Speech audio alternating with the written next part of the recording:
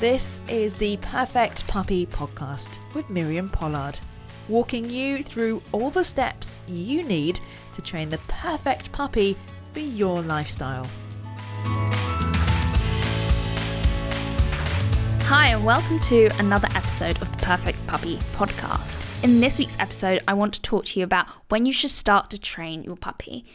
I see this question so many times because people think they need to wait till 5-6 months old or when the puppy's mature, and that just isn't the case. And I want to talk to you about why that isn't the case. Well, first off, it starts even if you don't want it to. Training your puppy starts regardless if you're ready, because your puppy is. Your puppy's been learning from the moment it's been born. Even if they can't see or hear, they're learning. It's almost like babies. Dogs learn by association. So every minute you are with your puppy, from the moment you bring your puppy home, they're learning. They're learning what they can and cannot do, what you do and don't allow, and they're putting two and two together to create a routine for themselves, regardless if you do or don't. So ideally, you'd already have a goal and a purpose for your puppy, so you're prepared on where to start. This gives you a destination, a starting point, so you don't actually have to do two things at once, learn about your puppy and decide on a goal. But unfortunately, not everyone has that knowledge, and that is completely okay. You'll just have to do two things at once. So the first step on training your puppy is having a destination, having that goal. Think about what your lifestyle is, what you want from your puppy, and how that fits in with your lifestyle. It's not about creating a lifestyle around your puppy, getting dog walkers and pet sitters because your puppy now has separation anxiety. It's about going, actually, I'm going to have to leave my puppy alone at some point. Let me start preventing separation anxiety. It's all about setting them up for success, as well as prevention is better than cure. I have an entire blog post all about goal setting, and in the show notes, I'll have it all linked. So once you have a goal, all that training should lead to that goal. So the next step is all that training should lead to that goal. We're all training to lead to whatever goal that may be. Mine is drug detection with my dog. Yours may be to prevent separation anxiety. And from there, you can teach your puppy what is and is not acceptable. For example, whining in his or her crate.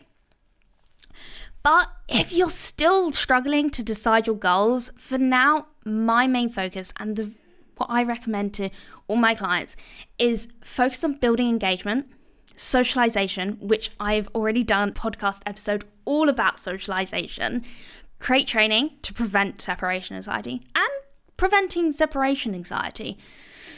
All these lead to a lovely, balanced, confident puppy, regardless if you have a poor shake and roll over. But it also creates an independent puppy. So although they absolutely love you, they're socialized, they're confident, they can be left alone, which I know, regardless if you work from home or not, you will have to leave your puppy in on its own. So they're the main 4 things that I'd say focus on while you're deciding the goal and what you want from your puppy.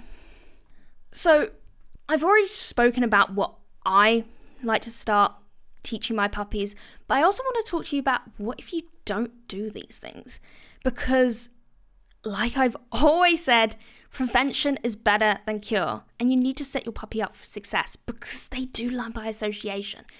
So here are a few problems, just to name a few, that you could run into if you don't set your puppy up for success and start training straight away.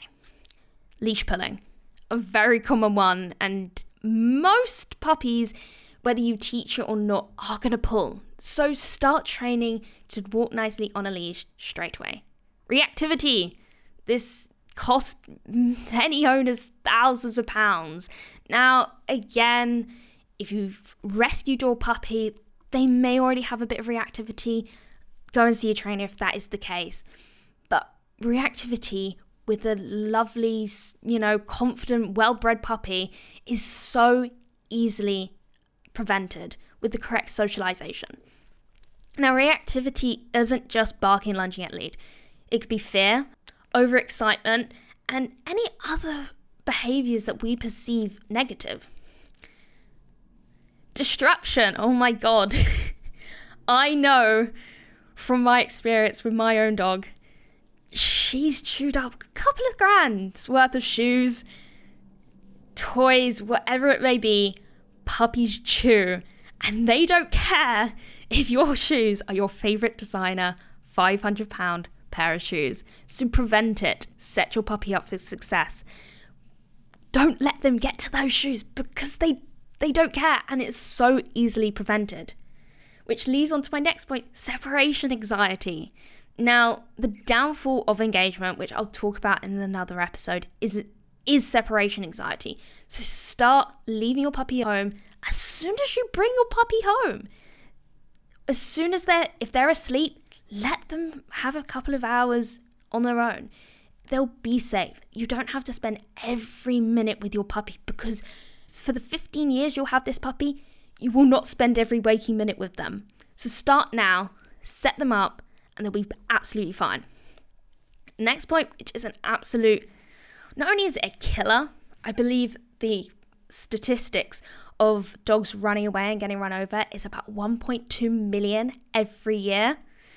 And that is teach your puppy to not run away. Now, running away is usually caused by incorrect socialization. That was last week's episode. Go and listen. It will save your puppy's life. But teach your puppy to come back to you is a byproduct of engagement. Again, this will be a whole other episode because you don't actually have to teach your puppy a recall. It comes naturally if you do it right.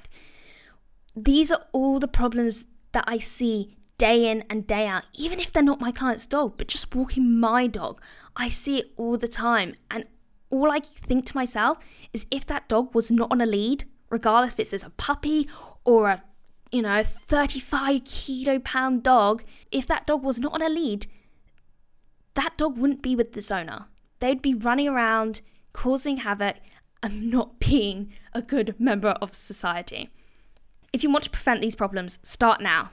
I cannot stress this enough. It will save you time, energy, stress, money. It'll save quite a few tears. You've been listening to the Perfect Puppy Podcast with Miriam Pollard. For more tips and advice, follow Think Dog Academy on Instagram. And don't forget to subscribe to the podcast so you never miss an episode.